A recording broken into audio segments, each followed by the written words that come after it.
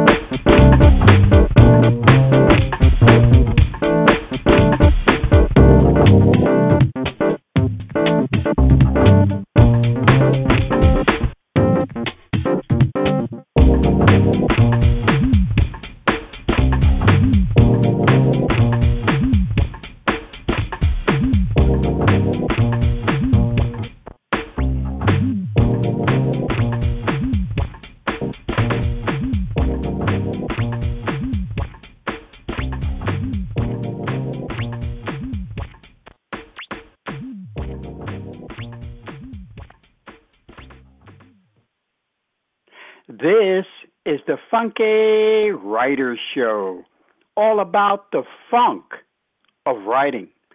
I'm your host and navigator, Robert Batista. The Funky Writer Show has been called the most informative, eclectic outlet for all wordsmiths and literati. Now celebrating over 6 years of dynamic Writers Talk Radio. Connect with us on our prolific Twitter page by going to @TheFunkyWriter. I've been waiting with bated breath for today's show and esteemed guest. Her name is Taylor Fulks, and her powerful book is called My Prison Without Bars, The Journey of a Damaged Woman to Someplace Normal. Welcome, Taylor Fulks, to the Funky Writer Show. Thanks for having me, Robert. I really appreciate it. Taylor, so good having you on the Funky Writer Show. Let's start off by you giving our audience some background of your life's journey and how you got to where you are today. Well, I am a native Texan, born in the great state of Texas. I'm 100% USDA prime choice Texan. And grew up there most of my life. Met a Yankee from Ohio. That's a lengthy story in itself. But anyway, he told me Ohio was the best thing since sliced bread, and I believed him. And so anyway, I moved to Ohio. Went to nursing school at Marshall University, put myself through college. And I work as an RN first assistant in open heart surgery. Have done that for 19 years. I've been a nurse in surgery for 30 years. And let's see, it's almost 3 years now. Actually, it has been 3 years. 3 years ago, when the Penn State incident occurred with the child sexual abuse scandal, I basically watched that, followed it, was thrilled with the things that were going on, the way the university reacted, and basically from there, just, kept track of everything that was going on. And then one incident made me absolutely lose it. And that was when a group of administrators and students got together and they were being interviewed. I can't remember if it was on 48 Hours. It was one of the news shows. And one of the administrators actually looked into the camera and said, the punishment does not fit the crime. Right. And I saw red. And I basically sat down and wrote My Prison Without Bars. And it's been a journey and a half. I went from being a completely computer illiterate person. I bought my first computer actually to write the book. And I went from being completely computer illiterate to the book is now an audiobook and on all Kobo, iTunes, anywhere you can purchase a book, my book is there. Thank you for that. Taylor, let's get into your book's title, which, of course, is the first thing besides the cover and the picture is you see and read. Why did you choose this specific title and also subtitle? That's a very good question. And actually, you are the very first person who's ever asked me that. My prison without bars, basically, I mean, it's kind of self-explanatory in the sense that you, as an abused individual or abused child, are basically in a prison. You're free to come and go. You're free to go outside and play. You're free to go to school. And basically you're free to associate in society, but you are imprisoned in at first it's an inflicted hell by your abuser, and then it's a hell that you create yourself for the rest of your life. And so it's basically a prison without bars. The journey of a damaged place to someplace normal comes from just the desire to not have the secret that I kept for 40 plus years, to be able to have normal relationships, to have normal relationships with the opposite sex, to just be normal, whatever that is. And I came to find out that normal is different for everybody. It's not a place you can find. It's not an entity or an organization or something that, oh, I've suddenly done this, so now I am normal. It's normal is what you make it. Before we actually get into your book, talk about what type of training you had in being a writer and putting a book together, and what other things you've written before this first novel of yours. Well, that's very easy to answer. I am not a writer. I have never been a writer. I am a voracious reader. I've read over 800 books since 2007. It was an escape for me, and it was a place to go that was far better than the place that I lived. And so I really, basically when I sat down to write my book, I didn't have the intent of writing my book. I had the intention of writing mystery romance because I'd read so much of it. I thought, oh, this can't be that hard. And it is. And I've had no training whatsoever. I have a minor in English, but that, does not a writer make. In fact, my first attempt at writing my Prison Without Bars, I had gotten through probably 16 chapters. It's a 40-chapter book. Right. I'd gotten through 16 chapters, and it actually sounded like a book report. Some friends of mine were reading it as I was writing it, and they would smile and this is good. And I knew that it wasn't. And then when the situation with Penn State happened, I tore up the first 10 chapters and started over and took it at a different tack. Instead of being memoir-esque, which it is not a memoir. I want to make that abundantly clear. It is not a memoir. It is a novel based on my life. And I told it as a story, basically from the beginning of me till the point that I'm at now. And it's been well accepted. To be a taboo subject, it is well accepted. It's won 4 awards, and very prestigious awards. And it's gotten rave reviews. I'm very pleased, very shocked at how it was taken. When I originally tried to publish it, I contacted 5 publishing houses, including the publishing house that had done 50 Shades of Grey, because I thought, hey, if they can do that one, they can certainly do mine, And and I did contact them and actually emailed back and forth with the editor of 50 Shades of Grey, and she told me, she said, Ms. Fulks, we'd love to have your manuscript, we'd love you to submit, but it can't be descriptive. And, my reply to her was, then you have just stripped everything, right, that a writer can do, because that's what a writer does, is their words are your videotape to the story that they're telling. And so then that's when I came to the conclusion that, this society that is all about, everything and anything goes and live out loud and all that, was basically not ready to hear about child sexual abuse. So I had to self-publish.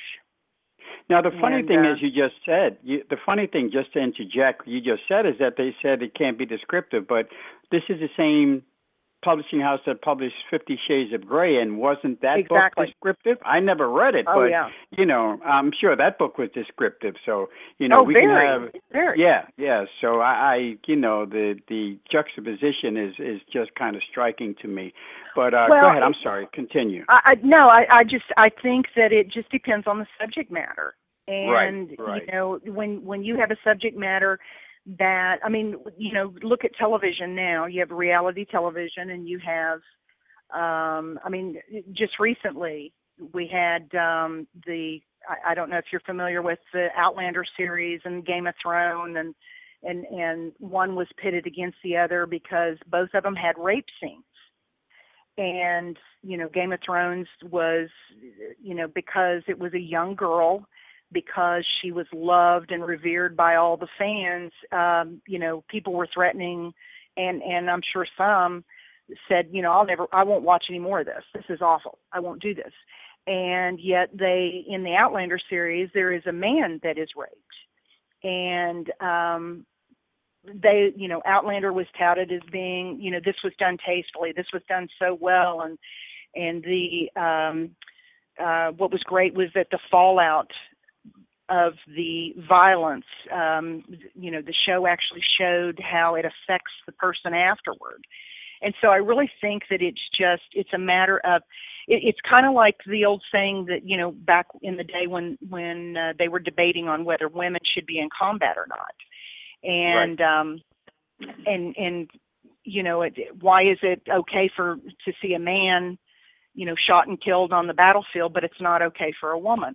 And I really think it's just a matter of the subject matter and who is in the story. And it's very hard to, I say all the time when I'm trying to promote my book, and my book is extremely difficult to promote. I actually have some tweets that go out and say, I'd love to say that this is a wonderful weekend read, but it's not. It's dark, disturbing, and very graphic. Right. Exactly.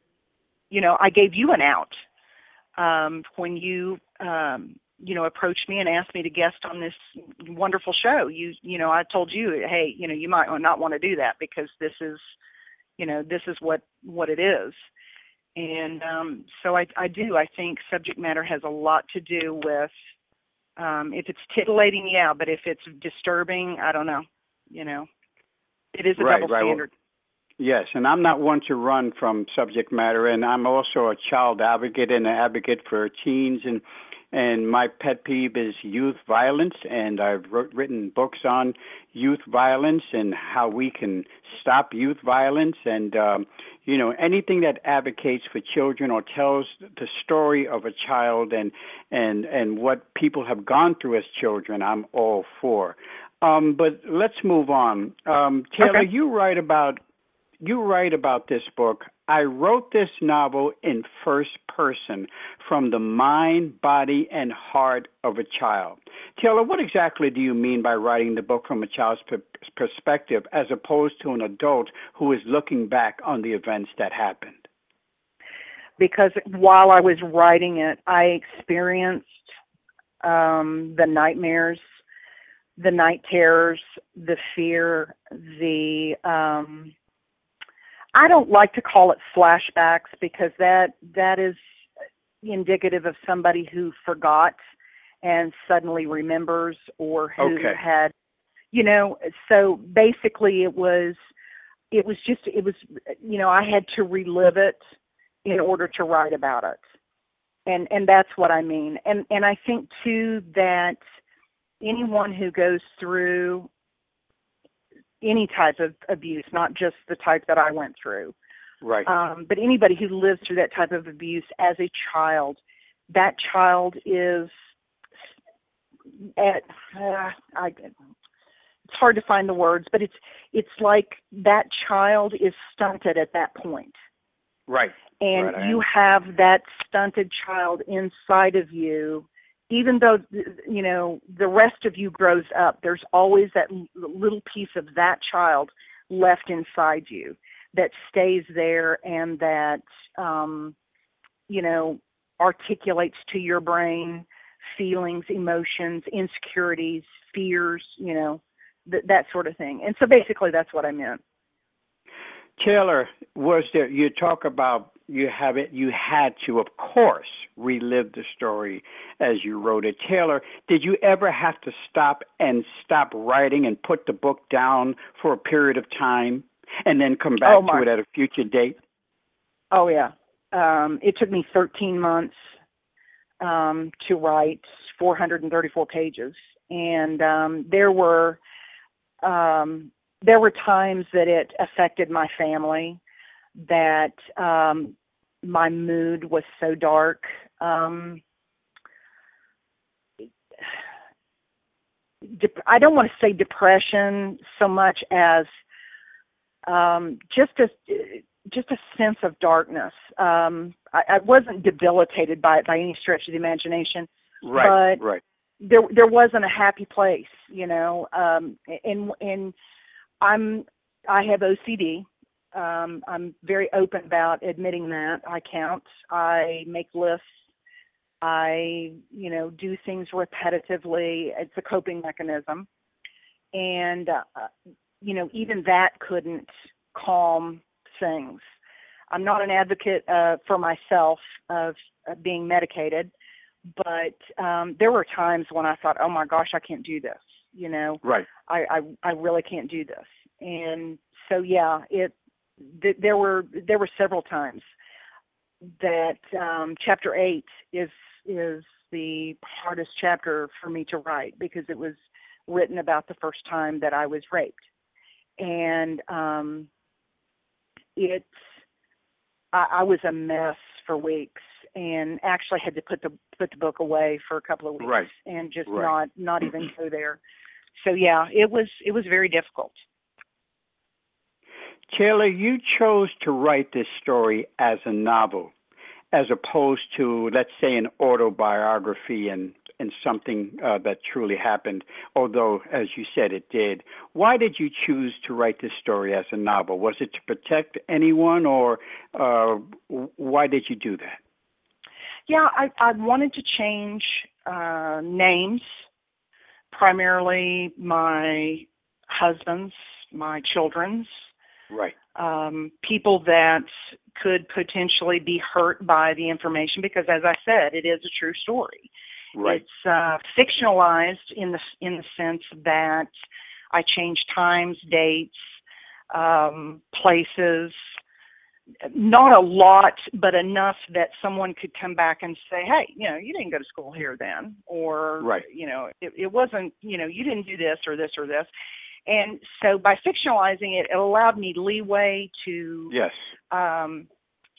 pretty much, do things the way that I wanted to do them without, the constraints of, I didn't want to have a John Fry situation happen.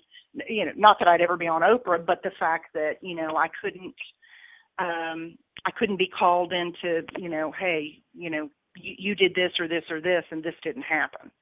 Right. And, so anyway, that's basically the reason that I did it as a novel. Plus, I wanted to tell the story my way. I wanted to be able to tell the story in a way that was more interesting. I up until the point that I wrote the book, I had not read a memoir. After I wrote the book and was accused of writing a memoir, I actually read a memoir, and I didn't like the way that a lot of people talk to their reader. I don't feel comfortable doing that. I like basically telling a story. Right. Taylor, you also write, my goal was to exercise my demons, gain some sense of self-esteem, heal myself, and finally tell my dirty little secret with full disclosure while giving the reader full access to my heart.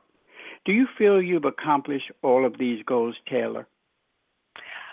Very much so. I'm free now. I have been through the gambit with this book. I've had the highest highs. I've had the lowest lows, not only with writing it, but also I've had cyberbullying. I've had a couple of authors try and have my book banned. Wow. Yeah, it's been a rough one. And I've had, personal issues. My mother and I, prior to writing the book, had some semblance of a relationship. I thought I had forgiven. I have not. That's my next thing is to work on is forgiveness. But my mother and I are estranged now, and we don't have any type of relationship whatsoever. And it's changed me from being a doormat and being an individual who basically, I was existing. I firmly believe that there are victims, there are survivors, and then there are warriors. I am the latter. A victim basically exists, and a survivor exists and tries to, just continue, and a warrior lives. And I'm a warrior. I have, I have taken a hold, and I'm headed forward. And yes, you are. Yes, you are. Well, thank you, Taylor. Let's talk about feedback. To me, that's extremely important. And you did mention a little bit earlier how feedback was, but how did the people literally communicate to you who've read and absorbed your book respond to it? Probably the first year. I haven't kept track since the first year. The first year I had over 500 emails. I've also had well over 300 private messages on Facebook. I'm very open to anybody that friends me as long as they don't act bizarre. I friend them, and I've had private messages. I've had some of my daughter's friends and friends of their friends contact me, and my daughters would just absolutely be floored to know some of the people that have gone through the same thing. Of course, they never will, but so it's been, and really, Robert, that was my biggest fear in writing this book, was that someone would think that I had answers, or that I had a solution, or that I had figured out the big secret. I had figured out how you get through this and move on, and I haven't.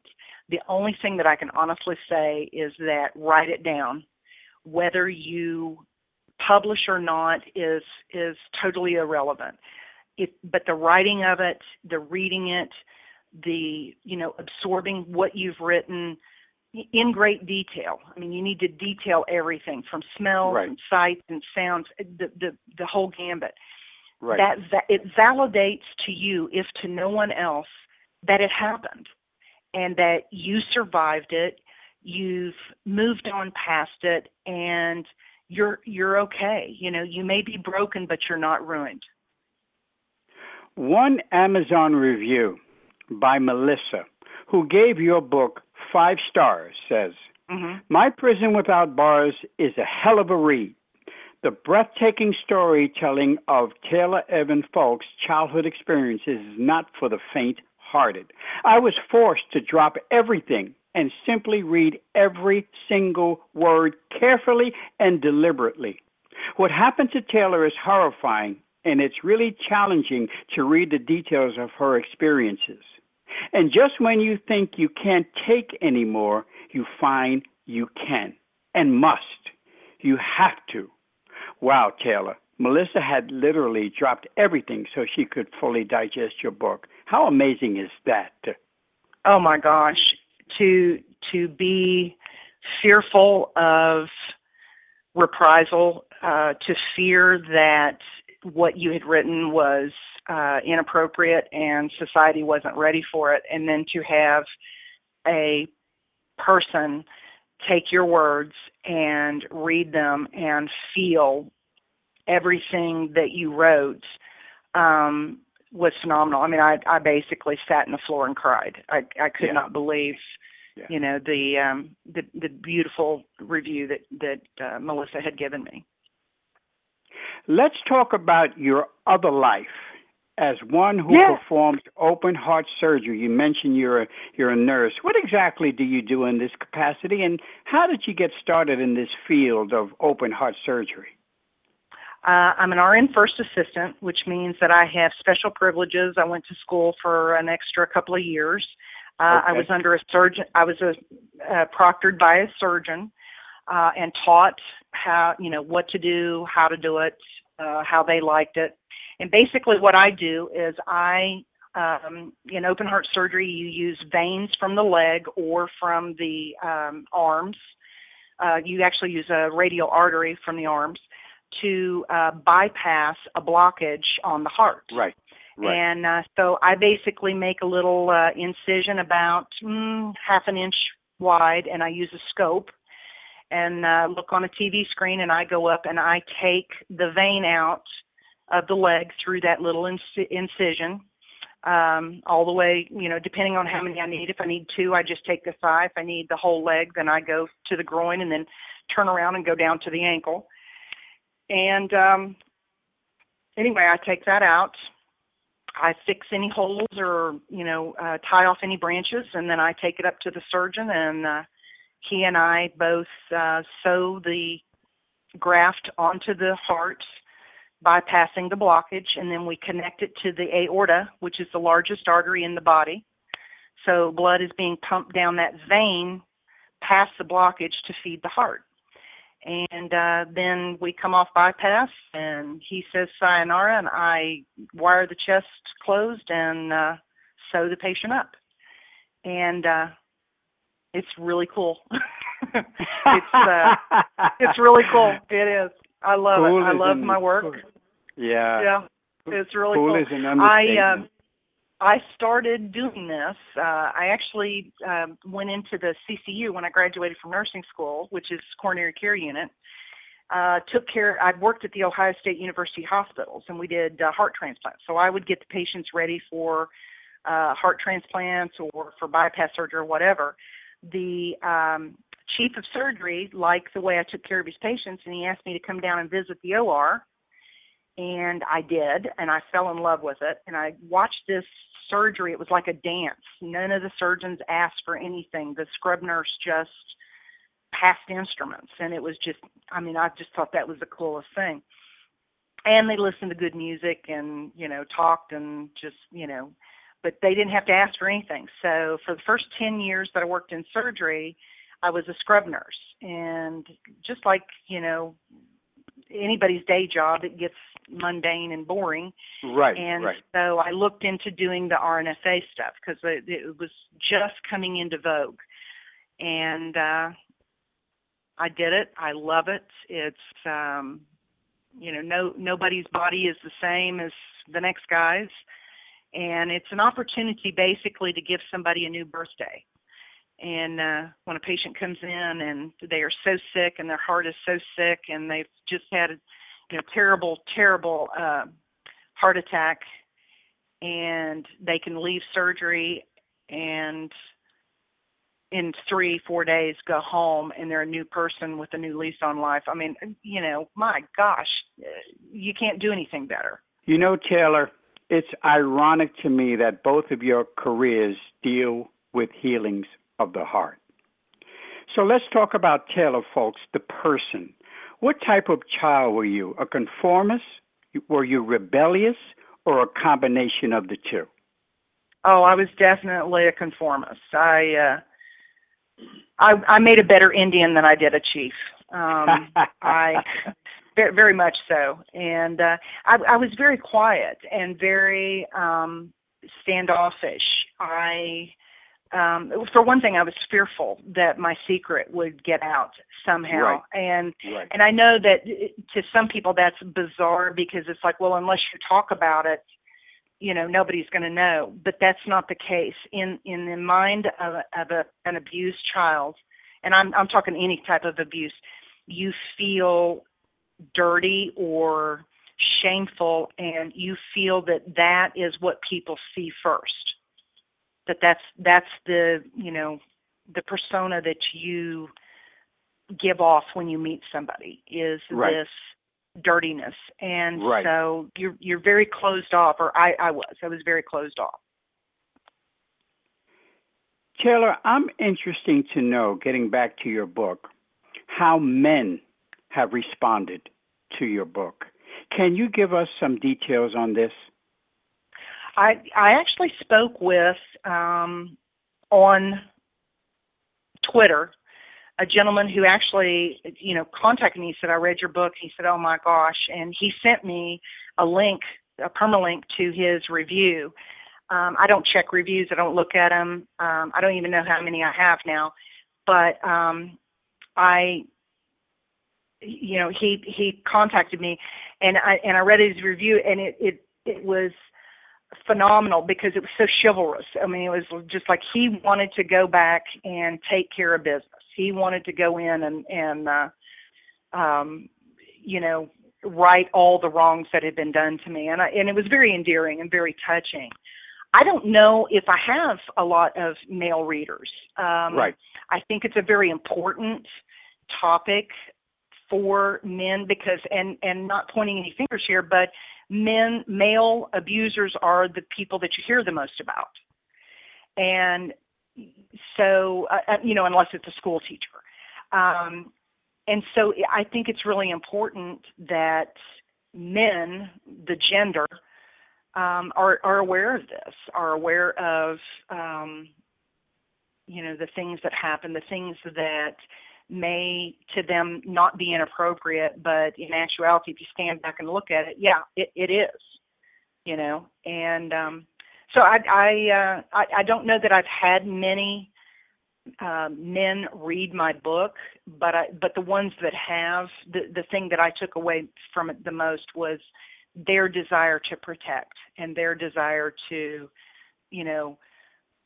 find my abuser and right any wrongs that had been done to me. So again, I felt, very endeared by the sentiment. Well, the other reason I'm asking that question, Taylor, is that I found in my travels and talking is that a lot of men, have been sexually abused as children. And the thing about the difference with men is that they will not speak on it. They will not. None. Because you're exactly right. It's not manly to speak on it. Men are not supposed to give their feelings out and show their emotions. And that, to me, is taboo to a lot of men to even think about it or to bring that up. But there is the fact that a lot of men have been sexually abused as children also. Anyway, this time has gone so fast. And in closing, Taylor, out there listening, Taylor, to this show right now is a young girl who's experiencing the exact same thing that you did when you were younger in my prison without bars. She contacts you. What would be the first thing you would say to her? You are a sister of my soul. I know that dark place that all warriors go. And you are not dirty. And you are not bad. And most importantly, it wasn't your fault. You did nothing. Thank you, Taylor. Thank you. Can you give out any contact information?